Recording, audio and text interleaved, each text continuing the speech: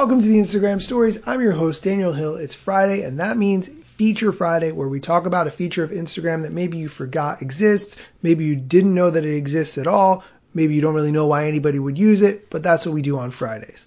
Today, I want to talk about what to do if you get messages from people who you don't want to talk to and they've added you to some giant group thread. This has happened to me a couple of times recently, and I dislike it intensely. Here's how to keep that from happening. Go to your Instagram settings, which you get to your settings by going to the last tab of Instagram, your profile tab, and then hit the flyout menu in the top right corner, and then press settings at the bottom. Then select privacy, and at the bottom, select messages.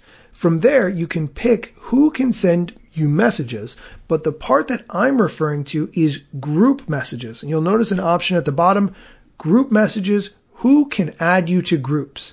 If you tap on that, you can change between two different settings, everyone on Instagram or only people you follow on Instagram.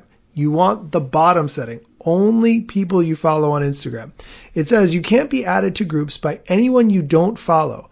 People you don't follow and haven't blocked will know that you don't allow everyone to add you to groups if they try to. This will prevent you from getting added to group messages that you do not want to be a part of. That was a quick one, so let's talk about another feature of Instagram you might not have known exists. Have you ever worried that your account has gotten some violations, but you don't really know how many? Maybe you got a violation like a while back. Does it still stay on your account? What happens to that violation? How many violations can you get before your account gets suspended? All of this information is available if you go into the Instagram settings and then tap on the help button within Instagram settings, and from there select support requests. From there, you'll see two options. One, reports. These are the reports that you've submitted about accounts that you think should be banned or deleted. And violations.